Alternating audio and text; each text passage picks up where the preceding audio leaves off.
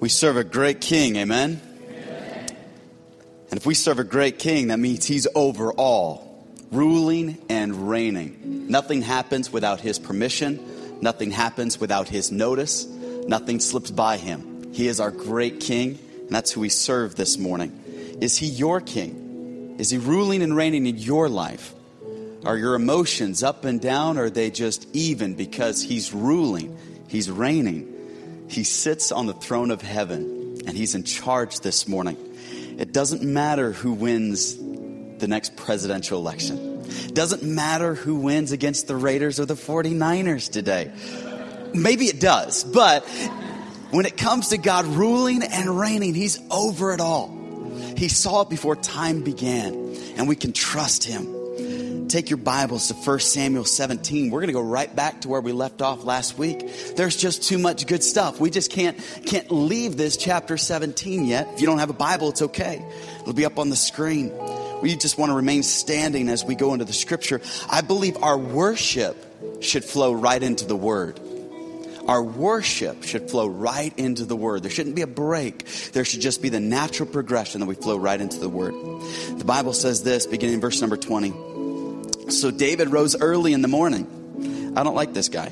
He's getting up early in the morning. It's no fun. He left the sheep with the keeper, and he took the things and went as Jesse as his father, had commanded him.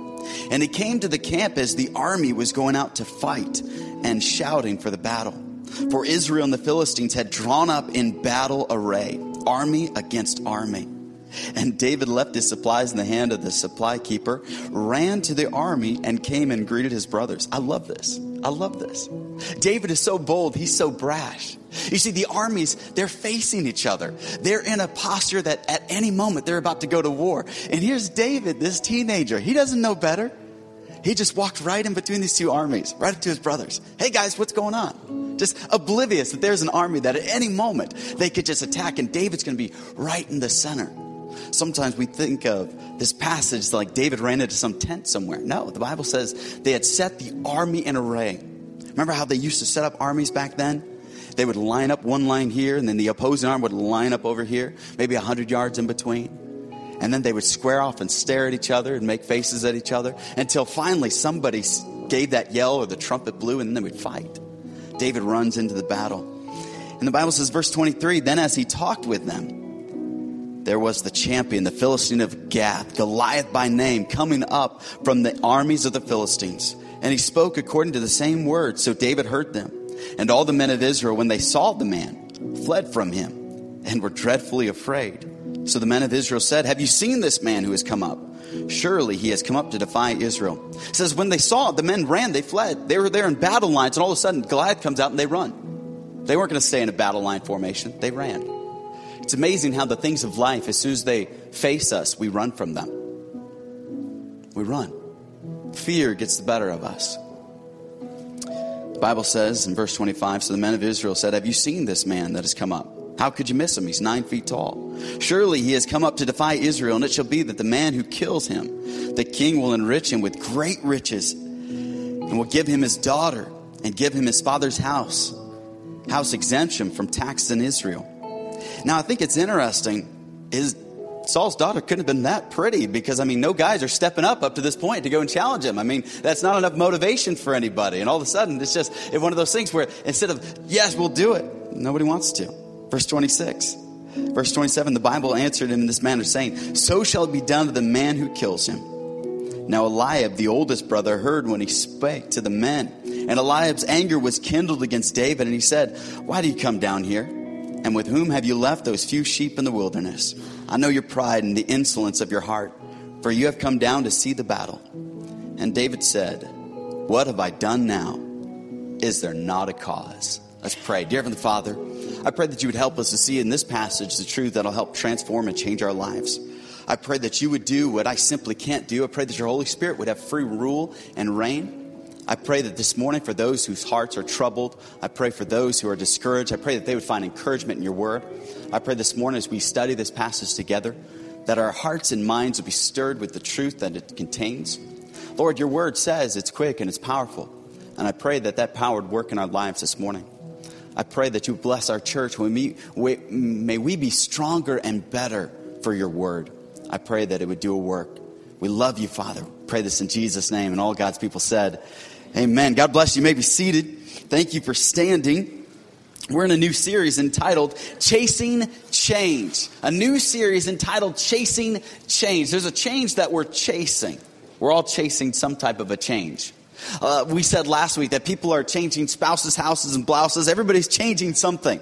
It's constant. There's this drive to change. There's this need to change. And so we're looking at the right type of change. Last week we said let's bring out the king that's inside of the kid. Let's pull that out. But then also, let's pull out the kid that's inside of the king. Well, this week we're coming right back to the same passage. And oftentimes growing up, it kind of seems like, when you come to 1 Samuel 17, it's all about David and Goliath. And sometimes when we think that it's all about David and Goliath, we miss everything else that's in the passage.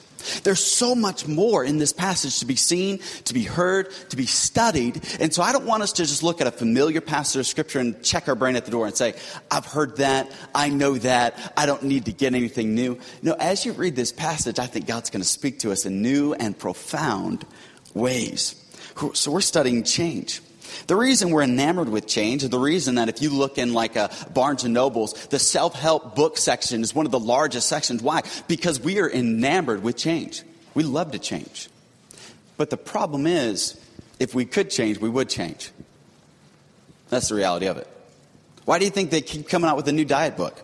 I mean, somebody's always got a new diet book. There's always a new one coming out. There's always a new time management book. There's always a new book on marriage or relationships or parenting. Why is there so many? Because you and I, we look for change, and we look for it in a book. We look for it in a program. We're looking everywhere for change, but yet we're not finding the change. We struggle with changing the real things. I mean, we can change our hairstyle, we can change our clothes, but it's hard to change the real root issues.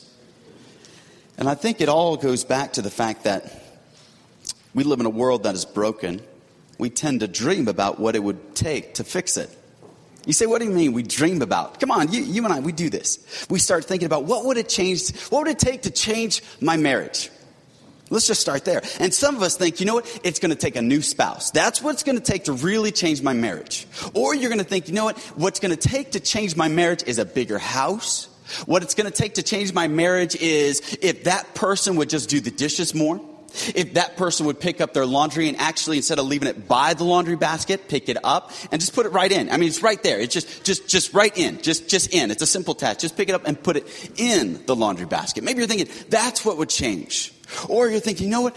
If I just had a little bit more money, that would just solve a lot of my problems. How many think money solves the problems? Actually, it does. Money solves a lot of problems. Come on. How many of you, $100,000 right now wouldn't solve some problems for you? It would solve a lot of problems for me. Matter of fact, it would solve a ton of problems for me, okay? It would solve 100,000 problems. That's really what it would solve. Here's the thing. Money does solve the problem. A new spouse will solve the problem. A new car will solve your problem. New clothes will solve your problem. Now, before you think I'm heretical and I've gone off the deep end, think about this. We come into church and we act real spiritual. Like, oh no, money would not, no. I give all my money to feed the poor and clothe the homeless. I don't need money. It's okay. We know you're not that spiritual. It's okay. It's all right. You don't have to pretend. But here's the thing. Money will solve your problems, but it won't always solve your problems. It will solve your problem, but it won't always solve your problems. But here's what we do. When we allow money to solve our problems, we keep going back to money, and money no longer is a tool, it becomes an idol. You see, you get a new spouse, and it does fix a problem, but then the spouse becomes not a thing to help you become more like Christ. It just becomes something that, hey, having a new spouse after 5 years fixed the last problem, so let me just go back and try that again. And then you find that last marriage lasted 5, the next one lasted 3, the next one lasts 1, and the next one, well, you're a Kardashian now. I mean, the last couple months. You see what I mean? We try these things, but they don't last. So we're looking for change, not just any change. We're looking for a lasting change, right? We want a change that really makes a difference because we've tried everything else. So we're looking for something that really works. So here's where we need to get to. We all have an ideal change. You see what I mean? I call it a preferred future. There's something you would like to change in your life, in your job, in your church, in your spouse. We have these ideal changes. We all have them, and that's okay. God gave us the gift of imagination. Imagination helps you to see a preferred future. If it wasn't for imagination, we wouldn't have the great inventions that we have now. So we do need it, but the problem is we daydream, we fantasize about what it would take to fix it. Come on, you work in a high-rise building, your boss gets onto you, all of a sudden you fantasize about throwing him out the high-rise building. These thoughts come to your mind, okay? It's all right. We're not that spiritual. We can actually agree that this is these thoughts that we have. I'm glad we don't have a high-rise building at the church. Otherwise, Pastor West, maybe, never mind. It's okay. But when we look at these things, we're looking for a change, but we all have this ideal change. Can we all agree we have an ideal change that we'd want? You have an ideal candidate that you want in office. You have an ideal sports team you want to win the Super Bowl. You have an ideal house you would like to live in. You have an ideal job that you would like to have. We all have this ideal, but here's the question. Does my ideals match God's ideals? That's the question we have to ask. Is the ideals that I have of a preferred future, does it match God's ideals? Because we're all looking to change something, but the fact of the matter, the reason why we can't see the change that we want, because it doesn't match God's change. We're going to look at 3 characters in this passage. You're going to meet a character by the name of Eliab, and Eliab wanted an emotional change. Do you see it in verse number 28? His brother comes up to the battle lines and he's moved with, I would say, this is a preacher making some conjecture here, but I would say Eliab is jealous that David got chosen to be king and Eliab didn't. Why? Eliab's the oldest. Eliab was the best looking. Eliab looked kingly. David did not. So we can make some conjecture and assume that Eliab is a little bit jealous. He's a little bit irritated that here his brother's coming. And you can even see it when he says, hey, you left that lowly job you had with those few sheep. So we see here is Eliab, and he just wants an emotional change. I don't feel good. I'm upset. I'm bothered that my little brother is here checking up on me. I don't like this situation. And we all have times where we would like to make an emotional change. We just want our emotions to feel better. So sometimes, because we can't change the emotion, what we'll do is we'll pick a new friend, we'll blast off an email, we'll blast off a text message, or we'll drink too much, or we'll try some other substance. Why? Because we just want an emotional change. Whatever it takes, just an emotional change. So that's Eliab. He just wants this emotional change. And then there's Saul. Saul wants an external change. You say, what do you mean? There's this guy, his name's Goliath in this passage. Saul just wants him gone. Just out of the way. Just whatever it takes, just get that guy out of the way. Now, Saul's not willing to do what it takes to get him out of the way, but he wants this problem dealt with. And some of us, that's where we're at. If I could just pay off my student debt, if I could just kind of wipe out these medical bills, if I could just get a raise, if I just could have a new car, you got this external, and it's a giant. If I could just take and cure this disease, if I could just get my teenager to straighten up, if I could just kind of get this to happen in my life, you got this external. But then you got a third character. His name is David. He's kind of what we would call the hero of the story. David is focused on an eternal change. You see, how do we know David's about the eternal? How do we know that he's about something much bigger than what we originally see in the text? It's because it goes on to what David says to Goliath when he finally ends up facing Goliath. The motivation for David to face Goliath is not that he's going to get to marry the king's daughter. It's not that he's going to get to be tax-free, which must have sounded pretty good in those day and age. It wasn't that he was going to be related to the king. It wasn't the honor, the wealth, or the glory. The things that motivated David, we're going to see it, and it's profound. Because here's a young man, a teenager, and you have to see what he says. I'm going to skip ahead, and I would love for you to follow me. Verse number 45, then David said to the Philistine, you come to me with a sword, with a spear, and a shield, but I come to you in the name of the Lord of hosts, the God of the armies of Israel, whom you have defied. This day will the Lord deliver you into my hand. Sounds pretty good. He's like, God's going to deliver you into my hand. But notice this, not so that David could be famous and powerful, and I will smite you, and I'm going to take your head from you. This is a pretty bold teenager. I mean, I've heard of trash talking. This guy took it up a notch. Hey, I'm taking your head. Like today. And then he goes on and says, I will give your carcass of the host of the Philistines this day unto the fowls of the air and to the wild beasts of the earth, that all the earth may know that there's a God in Israel. It revealed his motive.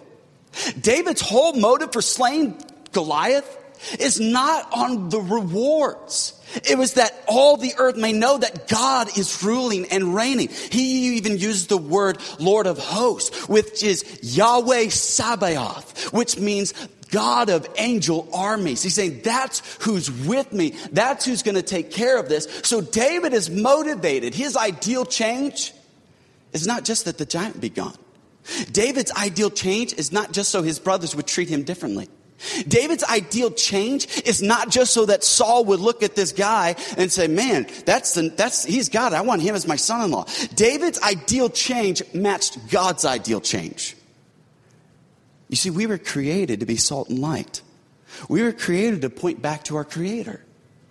That's our whole reason for our existence. That everywhere we go, people don't see us, but they see the Christ that's in us. That when we go through a difficult situation, it's not about us, it's about Jesus. That when they see us go through a good situation, they see it's about Jesus. So David said, my ideal change is that this army right here, the Israelite army, they don't trust God enough. They don't see how big and strong God is. So my ideal change is getting them to see what I see. And that is in alignment with what God wants. So we got to ask ourselves a question. Is the reason you haven't been seeing the change that you want to see, does it align with what God wants to see on this earth? Think, does the change you want to happen in your home align with the change God wants to happen in your home? Oh, I just want my husband there for dinner every night. Okay. Is that in alignment with what God wants? I mean, if your husband is just abdicating his total role, which it seems today we've got, and our church makes up the difference. Our church is not like this, but we see this a lot, where we see men abdicating their role of leadership. You see men abdicating their role of being a father. You see men abdicating their role of keeping a job. You see it across our country. Now, our church is different. We're different than that. I thank God for the men that are in our church. I'm excited that the young men coming up in our church get to see the older men. And I hate using that word old, but some of y'all is old. And it's okay because you're wise. You're smart. You've been through some things. And so I'm excited that we got some young men that can come alongside of you and learn from you how to keep a marriage together, how to raise children, how to stick through the tough times. I'm excited about that. I'm excited that we get to learn from that. And it's great. It's wonderful. So what we need to see here is to ask ourselves, the change I want in my job, is that in line with what God wants? Because we all want to change. And we all spiritualize the change that we want. But at the deep core root, we've got to ask ourselves the question, is my ideal change matching God's ideals? It needs to become in alignment. Ever driven a car out of alignment? You kind of bump it along everywhere, and then you look at the tires, you wear out the tires really fast. The same happens in your Christian life. You will find great frustration when you're seeing, my life isn't changing how I want it to change. Why? Because your life is not in alignment with Scripture. Oh, I can go get some money. I could go easily get that $100,000. I could start dealing drugs. I could rob a bank. But none of those are in alignment with how God would want me to earn the money. Some of you can come up with a solution to fix your problems. And we'll see characters who try to fix their problems. But God says, I can't bless the way you fixed it. I can't use that. So here, we're looking at this passage. And I want to ask ourselves this question. What is my cause? David said, is there not a cause? So what is my cause for change? What's that driving, motivating factor? What is my cause this morning? We all want something to change, but what's my cause? What's my motivator for that to change? And some of you have a great motivation, but is it not just a great motivation, not just a good motivation, but is it a God motivation? Is it motivated by God? Could you step back and say, Lord, try me and see if there's any wicked way in me and see that my motives are indeed pure. See, David had a purity of heart, which that purity led to God's power. The two go hand in hand. So when you try to divorce purity, you're not going to have the power. You need to have the pure heart to have the power that God wants you to have. And so David, here he is. He says it's all about eternity. You see, the details of your life only make sense when viewed from the perspective of eternity. You see, right now you're going through things that just don't make sense. They just don't. But yet when you look back, you can connect the dots. You see, eternity helps us to connect these dots. Right now, we live in what I would just call just every day. And it's hard to see, how is this all going to make sense? But God is saying, hey, in light of eternity puts everything into perspective. Also, eternity teaches us what is really important. Eternity teaches us what's really important, what really matters. I'm so excited about our missions conference. Sign up, get involved, come to it. You do not want to miss out. Why? Because that is going to last for eternity.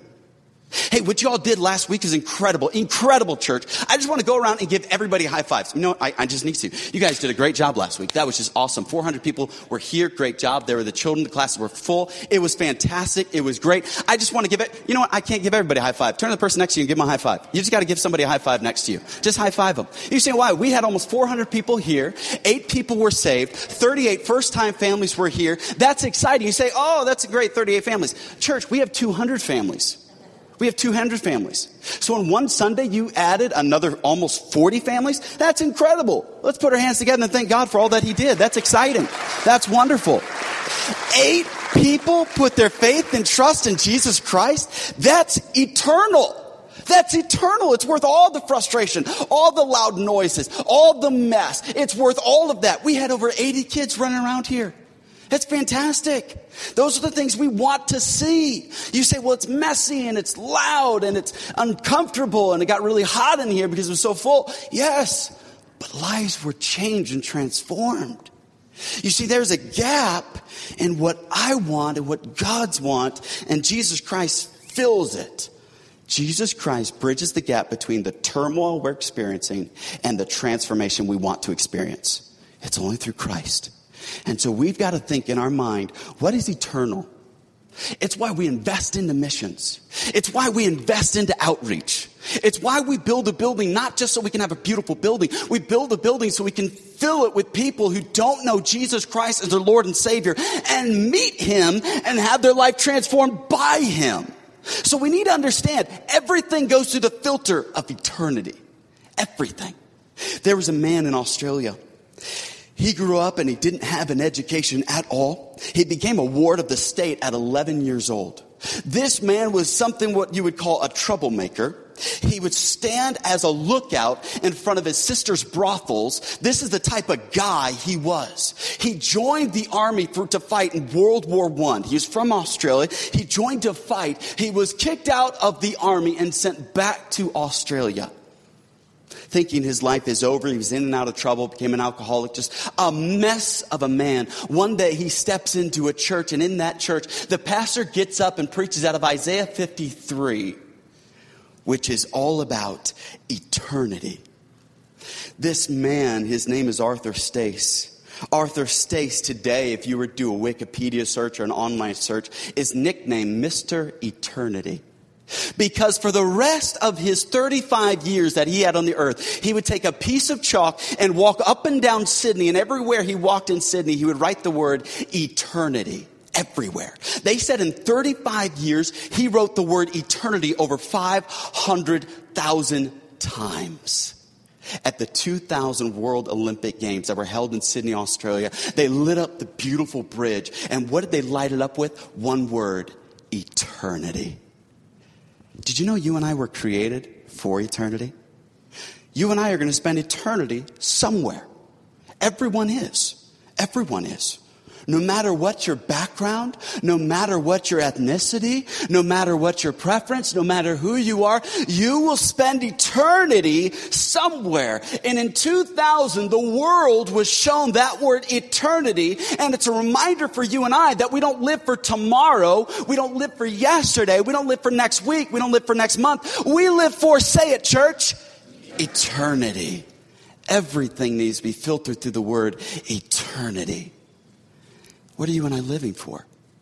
Oh, it's easy to get wrapped up in the day today, and I do it too, church. I do, and I struggle with it. And so it's easy to look at change that doesn't really matter. There's some change you have to say, does this really matter? This change that I want, this change that I'm seeking. Because we need an eternal change. One that lasts. You know what change does? Change is word eternity is our vision. That's what we want. But you know what happens? Our vision helps to drive our values. You say, what do you mean our vision helps to drive our values? You see, David knew exactly what to do, when to do it. Why? Because he was focused on the word eternity. Your vision clarifies your values. His value was eternity. Everything had to do with what was eternal. What was eternal is that there was a living God who he served, and he wanted the world to know about him, especially his nation. His nation was being led by a leader who did not care for the things of God, evidenced by the fact that he was willing to offer the sacrifice, evidenced by the fact that one of the last things that Saul did as king was to go to see the witch of Endor, not Star Wars, but Endor, and he went there and to see this witch, and he sees the prophet Samuel come, and he had turned to the dark arts. It's evidenced by that fact. So David is saying we need to have a leader that puts everything through the filter of eternity. Everything I do needs to flow through that filter. That, Lord, the job that I work, how am I helping get people into the kingdom? Because this is eternal right here. Lord, these children that I'm raising, Lord, I just want them to do what I want. But wait a minute, Lord. They are arrows in the hand of a mighty man, and I want to send them into a generation that I won't see. So Lord, help me to see and to practice and to live in light of eternity. That right now, these things you're suffering through don't make a whole lot of sense, but they will make sense in eternity. Understand this. If eternity did not exist, it would be foolish and stupid for David to fight Goliath. If eternity did not exist, it would be foolish and stupid for us to gather here. There are better things we could be doing on a Sunday morning if eternity did not exist. If eternity did not exist, you giving, serving, loving, living like a Christ follower is irrelevant if there is no eternity. Pack up, go home, live like an atheist, because it's all about now. Unless you believe in eternity. But if you believe in eternity, that right there, that thought alone, that thought that honestly should boggle our mind, that eternity with God. Come on, you have children. Some of you have raised children and grandchildren and great-grandchildren. The time flies by. And you can think 50 years flew by. But can you wrap your mind around eternity? The fact that you're going to get to spend not just a few years with your favorite people, but you're going to get to spend eternity with them.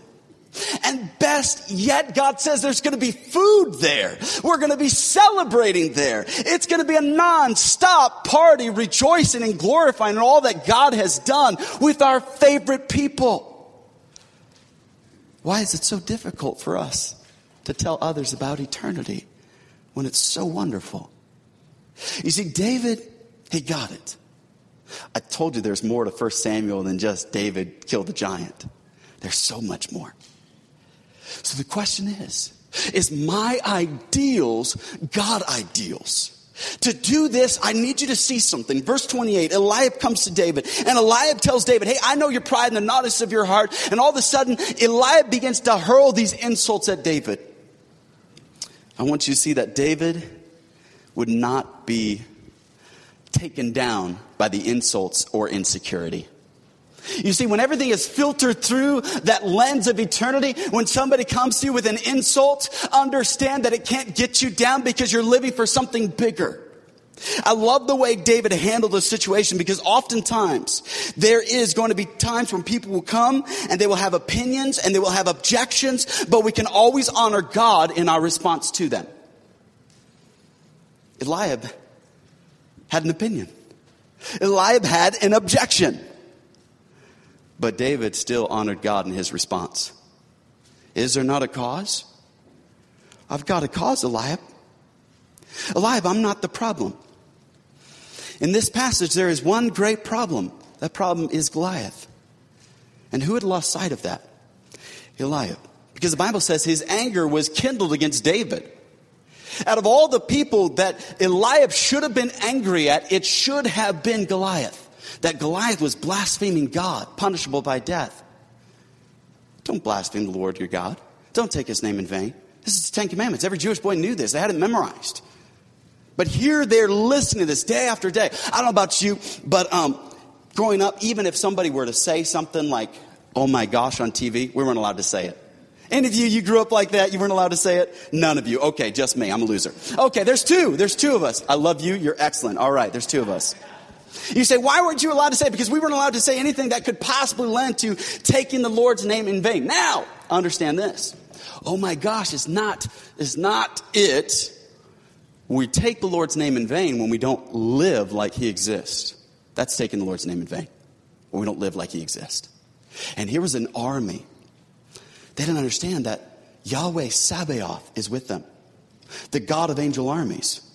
He's not just a God. He's not just like Baal. He's not just like Ashtaroth. No, it's Yahweh. It's the greatest, purest name for God. Yahweh, Sabaoth, is with us, the God of angel armies. So David said, that's where my security is. So I'm not going to be insecure about what I've been called to do. I am secure in the fact that God has called me to this.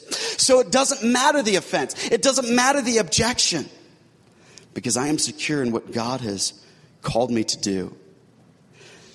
See, David, he learned to accept what he was not, and he worked with what he got. Can you accept what you're not and work with what you got? Oftentimes, our ideal change focuses on what we're not and not on what we've got. Have you noticed that? I don't have that car, I don't have that house, I don't have that talent, I don't have that ability. The greatest source of change is what you think of first. The power to change lies in what you think of first. You say, no, that's just semantics. You say, well, I really suffer with depression. Okay. So are you a depressed Christian? You say, well, yeah. Well, you're phrasing it wrong. You're phrasing it wrong. You say, what do you mean? No, I am a Christian that may suffer from depression. It's Christ first. Why? Because Christ first in me. He allows me to change. He allows me to become something new. It's him that's working. He's the hope of glory. He's the one that's making change possible. So I'm not insecure. I'm not insulted because I know what Christ is doing in me and through me so that I can see this word eternity everywhere. That's my filter. Amen.